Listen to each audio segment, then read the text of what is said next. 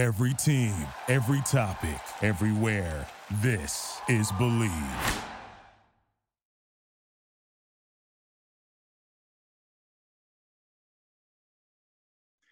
Hello, I am John Najarian, and this is Compound Interests.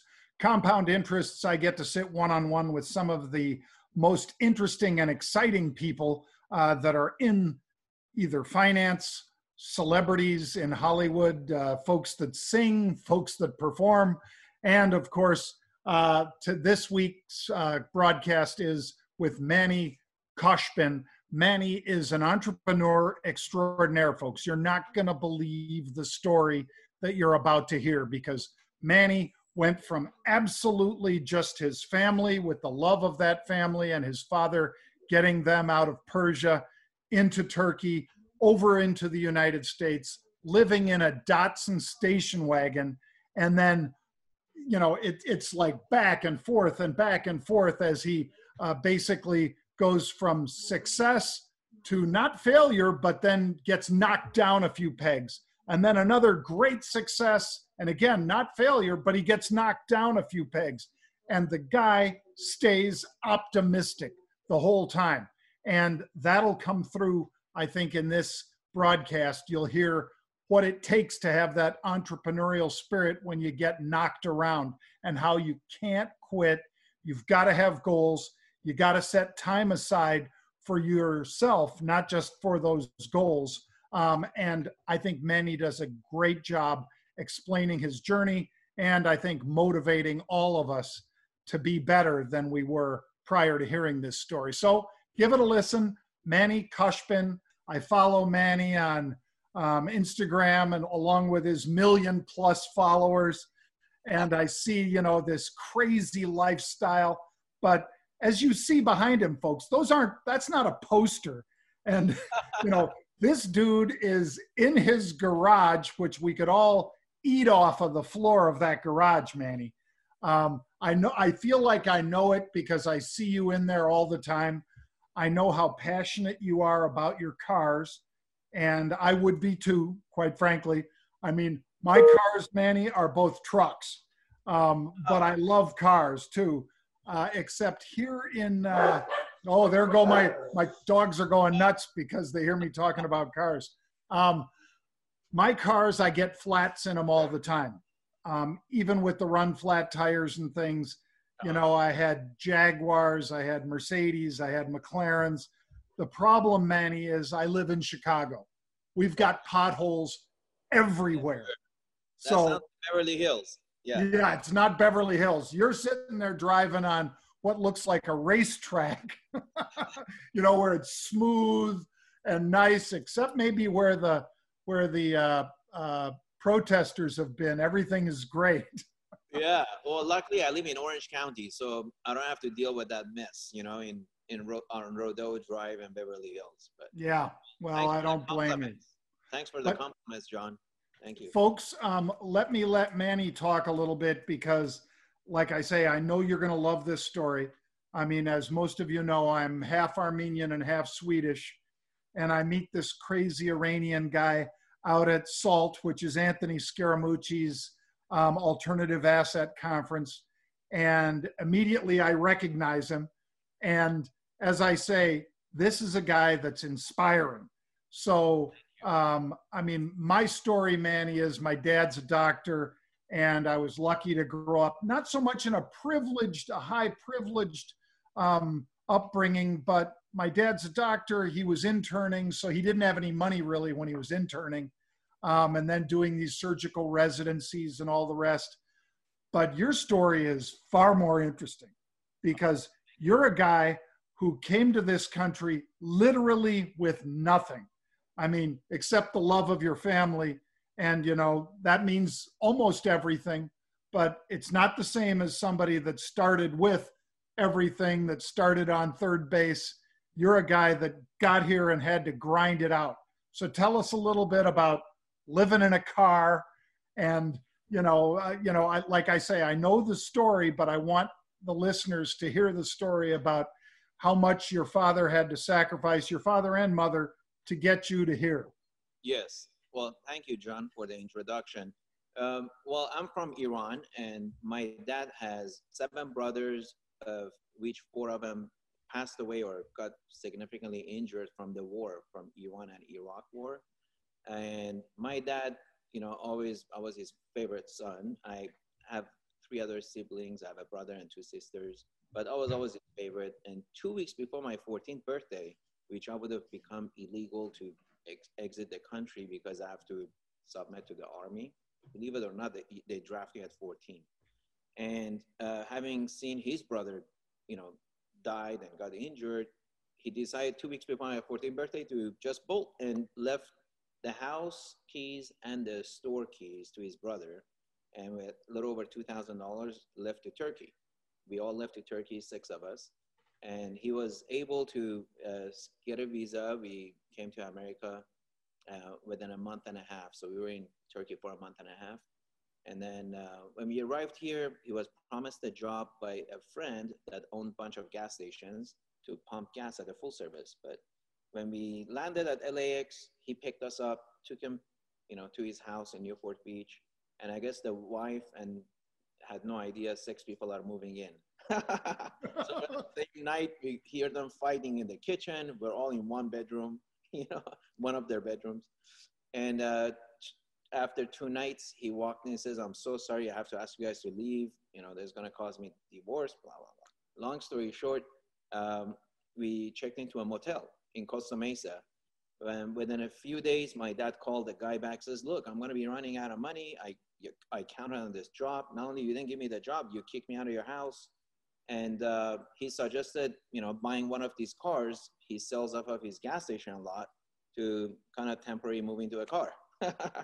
So it was just desperate times calls for desperate measures. And my sister at the time was 6 months old. So it was, you can imagine the stress my mother was going on there. And of course, I'm getting the majority of the pressure because I know everybody's sacrificing because of me, right? Long story short, we moved to a 1972 Datsun station wagon, 510 wagon. For a little over a month, my dad was able to obtain a job and get, within 2 weeks, use the paycheck to check into a 2-bedroom apartment in Costa Mesa.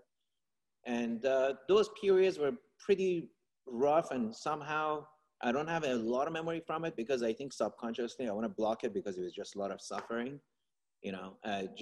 I remember eating bananas every day, and we used to park in the Stater Brothers parking lot, it's a grocery store parking lot, and we had to move the car every time security came by. But we used to eat bananas because it was the cheapest source of food. But I took all that, desperation, suffering into motivation to succeed, and I wanted to be financially free and pay back my parents for all the suffering they did. So I was very eager to make money. So my first job at age 14, once we moved into the 2-bedroom apartment, I realized every time I take out the trash, there is stuff people leave by the trash can that's fairly in good shape, sometimes a toaster, TV, radio, sometimes even a dining table with 4 chairs. And I told my brother, says, "Hey, this looks good." So that's how we kind of furnished our apartment. And after a while, I keep bringing back, and then the patio of an apartment was full of stuff.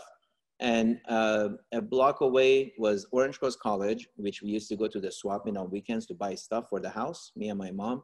And then I realized, hey, I got all this stuff I've been taking from the dumpsters. We can bring it, haul it across the street and sell it. So for 2 years, that was my first job, taking stuff people left by dumpsters and sell them at the swap meet. And was making, $100 or $100 a week, which was a lot of money when you don't have any money, right? Mm-hmm. And then at age 16, when I was legally authorized to work in the US, I got my first job at Kmart, mopping the stockroom floors, collecting shopping carts. But I knew that was always a stepping stone. My dream was, to own a sports car, a big mansion, and make sure my dad and mom are retired, whatever, And so I was always a stepping stone. I get the Sunday's newspaper, even though I was working at Kmart. I was looking at the job opportunity section for a better, higher stepping stone. Finally found a company that was, forgot the name, I think it was WWI, worldwide wholesale industry, something like that. They sold door-to-door product like knife sets, nuts, candies, whatever. It was a multi-level marketing. So it said you can earn $500 a week. At the time, I was making $100 a week at Kmart. And I'm like, wow, that's 5 times more than, I'm making now. So I called them, and sure enough, they said, yep, we give you these products. You get your own team, whatever they sell, you get this much percentage. It was an MLM. After 3 months, I was the top salesman at the company. And that was at the time selling nuts, pistachios, cashews, trail mix, jujubes, all kinds of small 8-ounce bags of nuts and candy. So 3 months into it, I'm a top salesman. I'm shopping with my dad at Price Club. And I do a quick math on the candy aisle and nut aisle. I'm like, wait a minute. These guys are selling me half a pound of jujubes, for $2.50. And I can buy the whole pound for $2.50. That's like more than double. So I already had my sales routes, customers, and I already knew, who's buying. Every week I had, certain routes I would take. So I went home, I did some more math, and then I told my dad, I think I'm gonna open my own business. I was 18 at the time. I opened my own business. I went to secure a small little office in Stanton, California. And the landlord says, oh, we need you to, have a co-signer. You don't have any experience. You're 18 years old. So my dad co-signed for me. I opened a small little warehouse with an office in the front. And that was my first business at 18. It was called Unlimited Wholesale Products.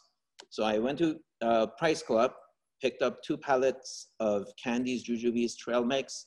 I bought a little sealer and some 8-inch polyester bags, and my dad printed the labels for me off his PC from Radio Shack. And off the business. And I had the same customers. Now I was making more than double because my cost of goods went down, by 50%.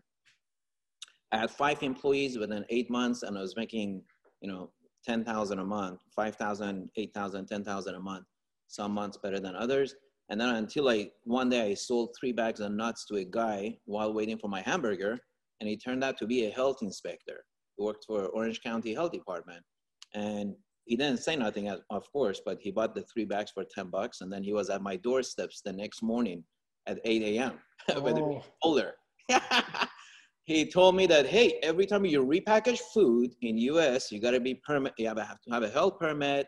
Your facility has to. I had no idea. I mean, I was still working on my English, Mm-hmm. And so he gave me the requirement. Until then, he tagged me. He says, you got to close down. I'm shutting you down. So I took the binder home. Me and my dad looked at it. I'm like, there is no way we can make this, facility in compliance. I mean, it doesn't even meet 90% of what's in this binder. So I closed my business down. I had $20,000 saved. A lady that was my dad's friend that sold gas stations. Ironically, we go back to gas stations again. Yeah. I don't know, I'm Persian, maybe. She said, with 20,000, I can buy you a gas station. You can get an SBA loan, 90%. And, there are a lot of gas stations are going through the modernization of the pumps. Back then was mechanical. They were getting remodeled. And the oil companies used to pay for them. So the minute they picked your location to be modernized, you would triple your value, right? She said this particular mobile gas station off of Crenshaw and 405 freeway, it's got a very high chance of being picked by mobile oil company. So we went to escrow. I think 170,000 or so was the purchase price for this gas station. This was 1990. I was 19 years old. I put my 20 grand with this in escrow. I applied for my SBA loan. I went to Rancho Cucamonga, where for 2 weeks I got trained from mobile gas station to become a mobile dealer. I still have the plaque, so I'm a mobile dealer. Had to measure the tanks, do the snack shop, all kinds of stuff, right? It was $3,500. So I became certified mobile dealer, but the guy that was doing my SBA loan turned out to be a con artist. He took all my money. Yep, never heard from him. And I'm out of money, and tried to extend the escrow, trying to figure out what's going on. And the seller at the time said, I'm not gonna extend. Basically, I was back to zero. I lost all my money, and I got into a little bit of depression. And so I called one of my best customers when I was selling nuts. It was a manager of a tire shop in Montebello, California, Winston Tires back then. I called Ruben. I said, Ruben, I lost everything. The gas station didn't happen. Him and I had become friends. He goes, come over. I'll give you a job as an assistant manager. So I went back to work, collecting paycheck, at 21. And as I see people coming with their Porsche and Ferraris to Winston Tire to get tires done, and I was upselling brakes and all kinds of stuff, right? Brake pads. And I realized, these guys all have great cars. And I would talk to them while they're waiting. I'm like, what do you do for a living? 9 out of 10 was either mortgage company or real estate, right? So one guy, I told him, hey, I would love to, work for you if you're hiring. He goes, just so happens I love your personality. So he hired me as a loan officer. This is 1992. And I worked for him for about 6 months. I was one of his best loan processors. And then I realized, hey, there's a lot of money to be made in mortgage company, right? Mortgage brokering out loans. And I got my license and I partnered up with a broker and opened my own mortgage company in 1993. And I made $290,000 the first year. So that was my first big break, owning my own mortgage company. And I was 22 or 23 at the time. Long story short, Greenspan pumped the rates up in April of 1994, I think it was. And I had 120 refinances. And back then we wouldn't lock the rates until we're ready for loan docs, because the shorter the term, the bigger premium kickback the banks gave you. And I was making like 30, 40,000 a month. I bought a convertible Mercedes. I bought a house, I had a Lexus. So I was living the life, right? Until the rates went up. And next FOMC meeting again went up another quarter. All the refis were dead. So I had to close down the mortgage company. I had a couple of $100,000 saved, and I realized, hey, 99-cent stores are doing great, and why not open a 79-cent store? So it was called 79 cents plus. So I opened the first 79 cents plus store in Santa Ana in 1994 or 95. It was 10,000 square feet. It did great, because you have some teaser items, VO5 shampoo, Dove soap for 79 cents. So you lose some on those leading items, but they're teasers. You bring people in. It was doing great. We did second location, much bigger in Stanton, California. And then we decided, hey, why not make it into a supermarket? Because it was in Santa Ana, it was just very lucrative to have produce and meat. So we converted to a supermarket in 96. At this time, we're making 30, 40,000. This is the same broker that I opened my mortgage company. I brought them into the discount store as well. I'm like, hey, we're doing good together. Why not keep doing it? Long story short, Food for Less is a chain of supermarkets that in California, they opened right next to us in Santa Ana, where it was a leading store. And we went from their grand opening store date, sales went down 50%, John. Oh. So that was like, basically you wake up and you get hit, by a 2x4. And, how can you compete with a chain of 40 supermarkets? You can't. They're buying in bulk, tomatoes, bananas, everything. They buy much cheaper. So that was a second fail for me, if you want to call it. Within a year, I was upside down on everything. I sold my house. I sold my 2 cars. I was renting a car. And I owed $180,000 to $200,000 on my credit cards at 20% interest. I didn't want to file bankruptcy. Everybody told me to file bankruptcy. And by the way, my partner left. He says, hey, we're not making money. You can have it. And I think I bought his share for $15,000, his 50% share in the supermarket. So long story short, I'm nearly bankrupt. I'm upside down. I have a negative net worth. But I told myself, I'm not going to give up. Because if I file bankruptcy, I'm dead. This country is built on credit, right? I got to somehow exit out of this thing. So I figured, hey, I'm losing money anyway in the supermarket. Why not just lose more money and get the sales up? And then I can sell it, right? So I started running full page ads in La Opinion, which is a main Mexican newspaper. And it was costly. And then I put Mexican bands in the parking lot, free tacos. So you spend $25, you get a free taco, 2 tacos. So I started doing coupons. And then I dropped the prices, ridiculous price, like tomato for 5 cents a pound. Food for Less next to me was like at 25 cents a pound. And I advertised those at a major loss on the full page ad. So next, my sales tripled within 2 months. And I was able to sell the supermarket for 185,000 plus inventory. And so after I paid the vendors, I was still negative net worth. I had a $181,000 check from escrow, and I owed 200 of my credit cards. So this is the part you're gonna like. I took that money. This is December 1998.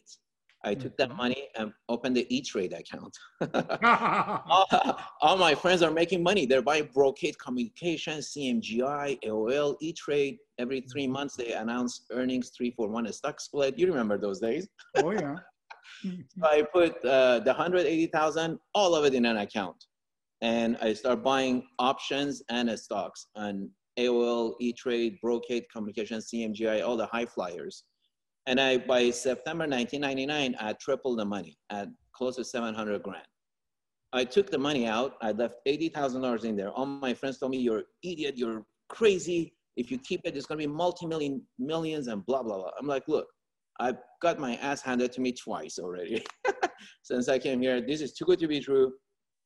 I wanna just, if it's gonna keep going, skyrocketing, I can start with this 80,000 again, right? Just leave it in there. So I took some money off the table, most of it. And during this whole time when I had the supermarket, my landlord was an older Jewish gentleman that owned a very big portfolio of real estate. And he saw me struggle for 2 years. And he really liked me. He goes, when you get out of the supermarket business, you sell it or you close it down, come see me. I'd love to help you get in real estate because you remind me of me when I was young. Mm-hmm. His name was Mr. Dave Williams. Long story short, when I took the money out of the stock market, the first person I called was Mr. Dave Williams. I said, Mr. Williams, I'm ready. So he sent me his top 2 brokers that sourced deals for him. And they brought me 3 properties. I liked one because it was a distressed deal. It was a shopping center in Whittier. Seller was old. He had price reductions and twice. And I couldn't finance it because I don't have good tax returns because I was losing money.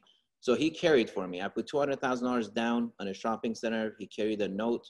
And then I bought, with the balance of the money, I bought 2 other homes that were REO, bank owned.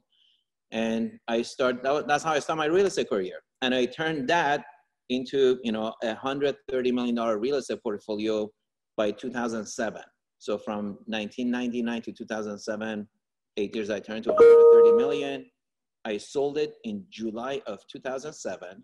I sold my entire portfolio, most of it in Texas, for 1 million square feet, 7 high-rise buildings. I sold for 130 million. And I invested in industrial buildings because they weather the recession better, right? Tenants are more vested interest in the space, light manufacturing. They're not easy to get up and go with their equipment, right? Office building, they get up and go. So I mitigated my risk of going into a recession because I knew everything's cyclical. I had seen 2 recessions previously. So I bought industrial, that's what saved my butt. And I bought 3 Food Lion centers in North Carolina. 80% of the center was Food Lion because like groceries are good hedge in recession too. People gotta eat, right? As long as the operator has a good balance sheet. Long story short, I've flipped over $900 million worth of real estate, and having passion for cars, I've been fortunate to have a great collection of cars over the years, and I'm waiting for the next buying opportunity, which is coming in real estate. Once all the all the ban on evictions gets lifted and Fannie Freddie Mac freeze of 12 months, the whole game that the Feds kind of push the panic button on everything in March, rightfully so, because it would have been disaster, if they hadn't acted and pumped liquidity so quickly. But yeah, it's been fun. Now I'm trying to teach everybody about real estate. 90% timing, 10% is what you're doing, right?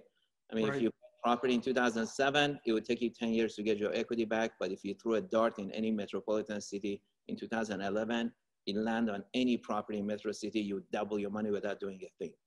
So timing is very important. Right. So here we are. I left probably 20 things out of there. I've sold. No, I mean, sold LA Times. I work Manny, for LA Times. my God, I'm sure that the listeners have the same appreciation quickly that I had when I met you, and that is, look at what this guy did, folks. You know, goes from living in a car to making money selling, you know, with this multi-level marketing, then figures out that the multi-level marketing guys are kind of ripping him off. I mean, you know, it's their business, I get it, but you know, they're marking it up too much. So he goes and he starts buying the candy directly as best he can from that side, runs that business all the way up, gets into the supermarket business, runs that one up. I mean, Manny, it's amazing. Virtually everything you've touched, you've been able to turn at one point or another into gold. I mean, it really is amazing. And you've learned the lessons too, though. You've learned about leverage, both from the options and from the real estate side of things, you know, and you also know that it's an awful lot about entry. You say 90%. I'm not disagreeing with you. It's a high degree of success that I have, my brother Pete has, is when do you get in and when do you get out? Yep. Timing is not everything, but it's, you know, 80% or 90%, as you say, and then showing up, you know, because you got to show up. Yeah. Yeah. You How many people? You need to pull the trigger. Yeah. Yep. How many people didn't show up in April? You know, March and April, when the market's tanking, the stock market, all these people, Manny, that always say the same sorts of things that you did, except you were very disciplined about saying, John, you know, I in 2010, not so great, but in 2011, I could throw a dart and whatever I hit, you know, doubles and so forth. I mean, when you're looking around at best opportunities, it does come down to timing. And you have to have the guts to do it, though, which you've had in several examples that you cited, because we always hear, Manny, oh, I like this stock, but I like it at 155, not at 150 or whatever. You know, I'm going to wait till it breaks out and then I'll buy it. Or it just needs to come down $2 more and then I'll load the boat on this one. And they miss the whole move. I guarantee you there's a lot of folks that did exactly that in the stock market and missed it in April, May, June. They still couldn't believe in June and they probably shorted it. Yeah. And for a couple of days, they might have been right. But then the rest of the time, they just missed it. Yeah. And unfortunately, they'll come right over the top when it's, you know, right when the market's extended, you know. But you know, I think I like to tell people I'm a contrarian, and you know, if you know 90% of people typically lose money, you know, in most of ventures and stocks and what have you. If you're doing the opposite, you have a better chance, better odds. You know? Yeah. When people are buying, you know, I like to sell, and when they're selling, I like to buy. And a good example was, you know, I'm referring mostly to real estate. I'm not that active on the stocks. I mean, I have some money in my stock account, a few $100,000 that I flirt around with. But I like to say I flirt with stocks, but I go to bed with real estate, you know, because I know who I'm sleeping with, you know. With the stocks, you got to really be in the game to know what's going on, you know, and you're an expert at that, you know. Well, thank you, but it is challenging all the time, Manny, believe me.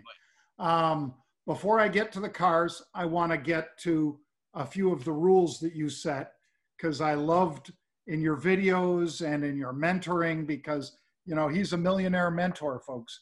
I mean, Manny actually teaches a lot of what he described to us just in the last few minutes. And I think both of us have the same first set of rules, which is set goals. That you've got to set goals for yourself, and you've got to, you know, adjust with what the market's giving you. Because I can't say, well, my goal is to take, you know, Apple from this to this.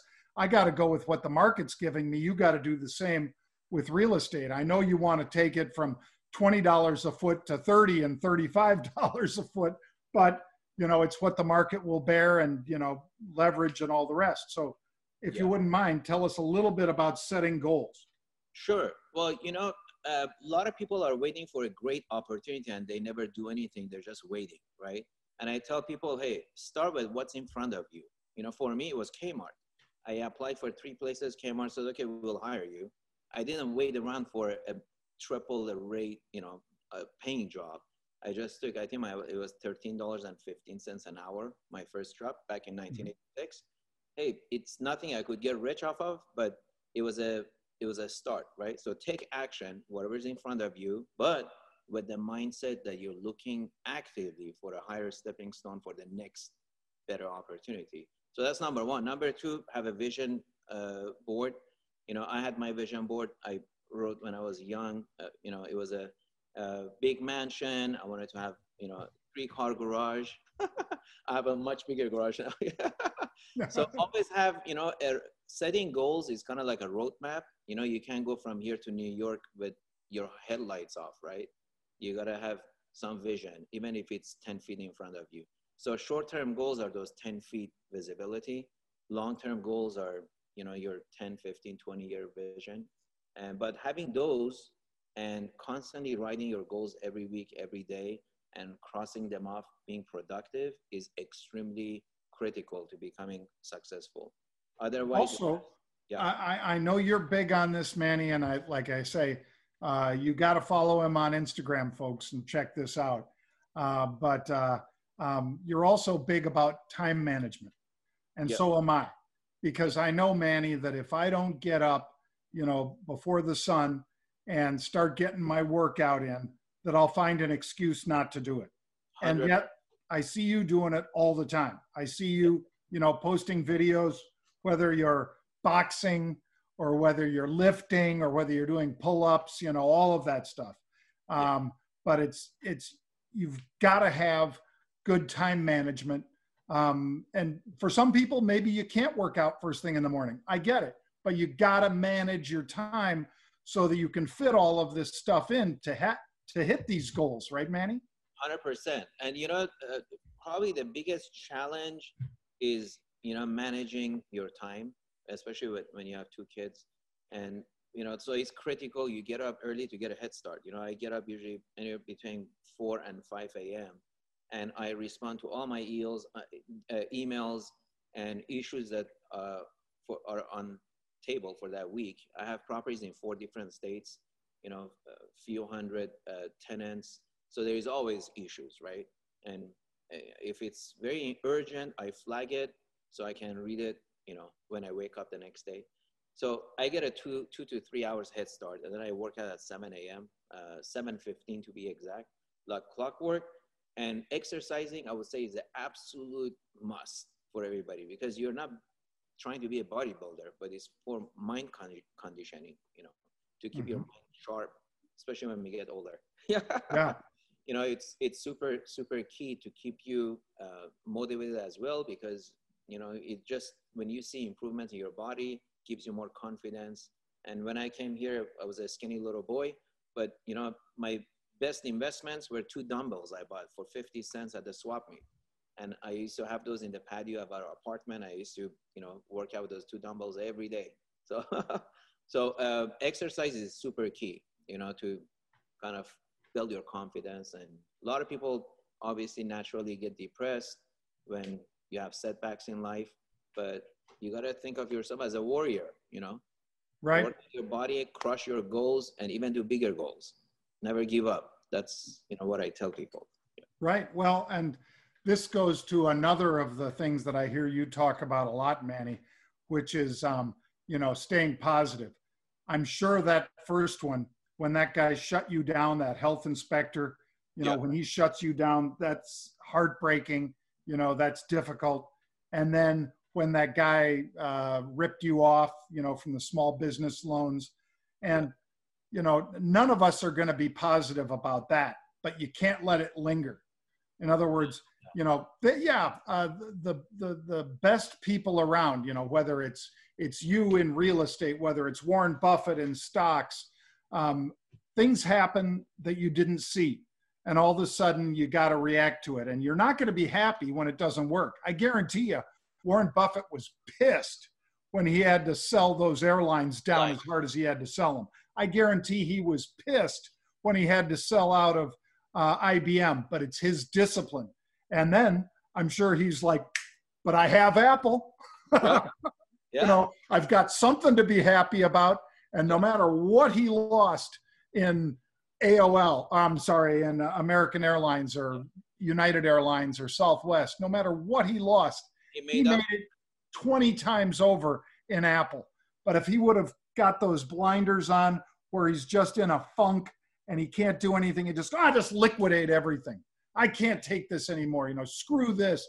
Well, what'll all your fans say? Screw them too. I don't care. Those fans motivate him, just like your fans, Manny. You know, when you've got, 10,000 likes, 100,000 likes when you're posting this stuff on Instagram, those are your fans. They're living through your success. Yeah. And that must motivate you too. So you've got to stay positive, right? Absolutely. I mean, I love, positive energy is contagious, Mm-hmm. Even sometimes make somebody feel good and you see their reaction makes you feel good, Yep. And I love spreading positive energy. The whole point is, hey, setbacks happen, open your option book and see what's your option. Like I have many times, like when I lost the money with the nut business, or the gas station business, the loan guy defrauded me. I opened my phone book and I went through everybody that I had jogged down with their phone number and I say, okay, what can this guy do for me? So I called Ruben. I got to his name. I'm like, okay, Ruben is the manager of Winston Tires. He really liked me. He bought a lot of nuts from me. Let me give him a call. And he hired me. So always just look at what's your options. What's your next option? Instead of just sitting down and being depressed and doing nothing about it, because guess what? It's going to happen to you again. Right.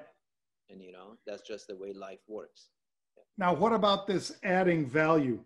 Because when you say this, I mean, I get it as to how you can add value in different investments we make and things like that, or even just friendships, how you can add value and be a better friend and things. But how do you mean it when you say always add value? Yeah, well, I'm mostly referring to properties when I say add value, but that goes, with anything in life that you associate yourself with or touch. I mean, people get married because they feel they're adding value to each other, right? They make each other feel good. Maybe it's a, career move that they can support each other, or they want to form a family and, hey, they need both each other to make a baby, I look at that in terms of properties. I look for properties where I can add value. What does that mean? That means it's a property I can repurpose for a different use, get a big premium on the resale value, or it's been grossly mismanaged. I can improve the management, leasing, or it has very high operating expenses, which many do that are run by institutional REITs, and I'll reduce the operating expenses, and that gives me higher net operating income and higher value, and flip it. So I look at listings on the market or properties that come through my deal flow to see which ones are value add, opportunities for me. And that's how I've made most of my money in real estate. It's never been parking my money, wait for market to go up. That's a speculation. Yeah. Well, I probably do too much of that. Let's talk about the sexy stuff behind you. Let's talk about that black and white one back there, those Bugattis, or that blue and white one back there. Yeah, so blue and white one is a 2006 Bugatti Veyron, and it's my cheapest Bugatti. It's the first one that broke the speed record back in 06. The one in the front is my most expensive Bugatti. It's the one I commissioned Hermes to fly to the factory in a Bugatti factory to collaborate with Bugatti. And it has a one-off design seats. Of course, the grille is a one-off. It says H for Hermes. And the entire interior was all hand-stitched and leathered at the factory at Hermes. And it's the only one of one, only one in the world that Hermes has actually designed the seats, the dash, and the center console, and also the grills. So it's pretty unique. And it took me 3 years. actually 4 years to get the car. 3 years of designing back and forth. I had to fly to Hermes factory twice, but it's my pride of ownership because it's like having a baby. Takes 9 months to be born. These cars, some of them 3 years, but when it's born and completed and finished, you look at it, you touch it, all the whole journey. You love the journey. It's a process I love, and these to me are not only investments but also like art pieces. People spend millions on Picasso. I spend millions on Bugattis or other cars that I like to commission one off one. Sure. Well, and folks, if you're listening to us and not seeing it, then shame on you. You need to go. You need to go home and pull this up on YouTube. But these are some of his best investments too, folks. A lot of people, Manny, because we have a lot of clients on our wealth management side that collect things like Porsches. And we've got a guy that's got 60 Porsches, and he's got them like on a turntable in this garage where, rotisserie chicken. Yeah, just like a rotisserie chicken. And he's got over 60 of them. He sells them once in a while. And I know at the right price, even you would sell even that white one, the Hermes, even though, like you said, that was a labor of love, but still at some price, they're not your kids. No, at the right price. I always say everything's for sale except my 2 kids and my wife. Yep. I'm the same. At the right price, I would sell any of the stuff that we have because, it's just stuff. As much as I love it. And I used to collect old muscle cars, like, the ones in Fast and Furious, those kind. And they just got, they didn't appreciate like those, Manny, but they went up from like, 30 grand, 50 grand when I bought them to $250,000. And you're sitting there going, wow, this is crazy. I can't believe people are paying this much for these cars. Sold. Yes. But, there's the asset gathers its value by its scarcity. The fact that there's only one of those Bugattis, that white one there, that Hermes, that was designed by Manny and the folks at Hermes, that means it's a very special vehicle. It has a lot of value. And somebody who doesn't want to wait 3 or 4 years to get that, just like somebody when they order a G6, they sit there and say, okay, you want the G6? 2.5 years. Yeah. And that's why people call up the guy who's number one in line and say, how much will you sell me your spot for? Yeah. So I know guys, we have clients, Manny, that just put in money for G5s, G6, G650s, whatever. And they intend on taking possession of the jet, but they're more than willing if somebody calls up and says, hey, I got somebody who will pay $2 million over or pay $15 million over what you're into this thing for, which on a leveraged basis is an incredible return because you didn't put $50 million down to get that jet. You only put a couple million down and somebody's willing to give you 15 on top of that just to take your spot in line. Sold. Yeah, I'm in the wrong business. No, I think you're in the right business. Now, another quick question, Manny, about, I know you love cigars. When I'm out there with you next time, I've got some cigars that this guy in Cuba makes that are unbelievable. Best cigar I've ever had. I know you like the Cohibas and many of these others. This is the next level. You'll love it. And I'll bring it next time I see you, either at SALT or out in LA or wherever we can get together. We'd love to. When you're looking at Manny's wrist, folks, when he's doing his Instagram thing, he's got some watches. I wear big watches. This guy's got some killer watches too. I only have a few. I think I have 4 or 5 watches. This is the AP I wear every day. Uh-huh. A little heavy, but I have a few APs, some Cartiers and Bulgaris, old school stuff, Rolex. But I'm not a big watch collector. But once in a while I treat myself. Yeah, well, and that's the difference too, is that I think, without even saying it, Manny, we both know that, yeah, certain watches can appreciate, you know, your rose gold AP maybe and things like that, and even some of the Rolexes. But for the most part, they don't appreciate like those things sitting behind you back there. I mean, I'm excited because my first Hermes car was the Pagani in 2016, which is back there. You can't really see it. I wish I could, but it's my.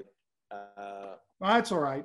Yeah. So, and then my second car was the Bugatti, and then now I have a third car that is going to be delivered in a couple of months. I flew Hermes team to McLaren in Woking, England, and they've designed it. It's taken 2 years, but it's finally over, and it's getting its final touches on the car. And that's going to be the 3-seater McLaren. It's the replacement of the F1, you know, the McLaren F1 that they sell for 20-some million bucks. And they're only making 106, and mine's the only one that's Hermes edition with one-off engine cover, all with H emblem, and interior is all one-off. So similar to what I did with the Bugatti, I've done with the McLaren. That's probably going to be my most expensive car, and that's the most exciting car as well, because you'll be sitting in the center of the street. It's a center seat driver and does 250 miles an hour plus. So imagine that. I think I saw you. I think I saw a video of you. It was like not yours, but the one that they showed you. I think you came up to it, and I think it was like a deep blue, or something like that. It's called Abyss Blue, which is the Hermes color, and the interior they're using aged leather, brown leather.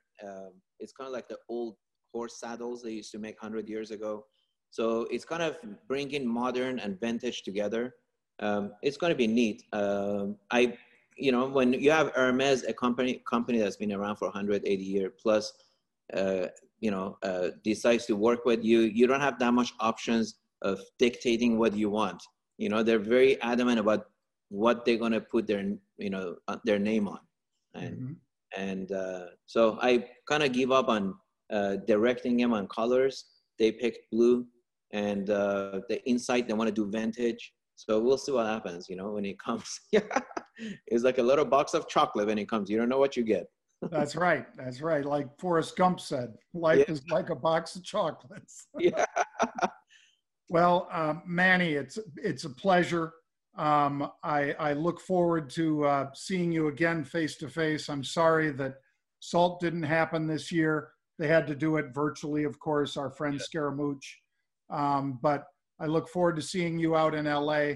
I think it'll be not too long before we get together again. And I really appreciate you coming on and sharing the stories with us today. So thank you. It was my pleasure, John. And make sure you keep those cigars in a nice humidifier so we can smoke them. I will, because I know you've got that special place, you know, just your cigar room. Yes, Cubano room. We'll go to Cubano room, my cigar lounge on the water in Newport Beach. That sounds like the place we need to do it. So we'll do that. Thank you, Manny. Great talking to you, my friend. Okay. I appreciate it, sir. Thank you for listening to Believe. You can show support to your host by subscribing to the show and giving us a 5-star rating on your preferred platform. Check us out at Believe.com and search for BLEAV on YouTube.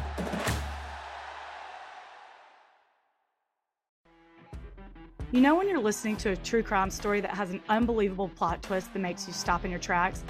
That's what our podcast, People Are the Worst, brings you with each episode. I'm Rachel. And I'm Rebecca. We're identical twins who love true crime cases that make you say, didn't see that coming, and we hate the people responsible for them. Listen to People Are the Worst now on Apple, Spotify, or wherever you get your podcasts.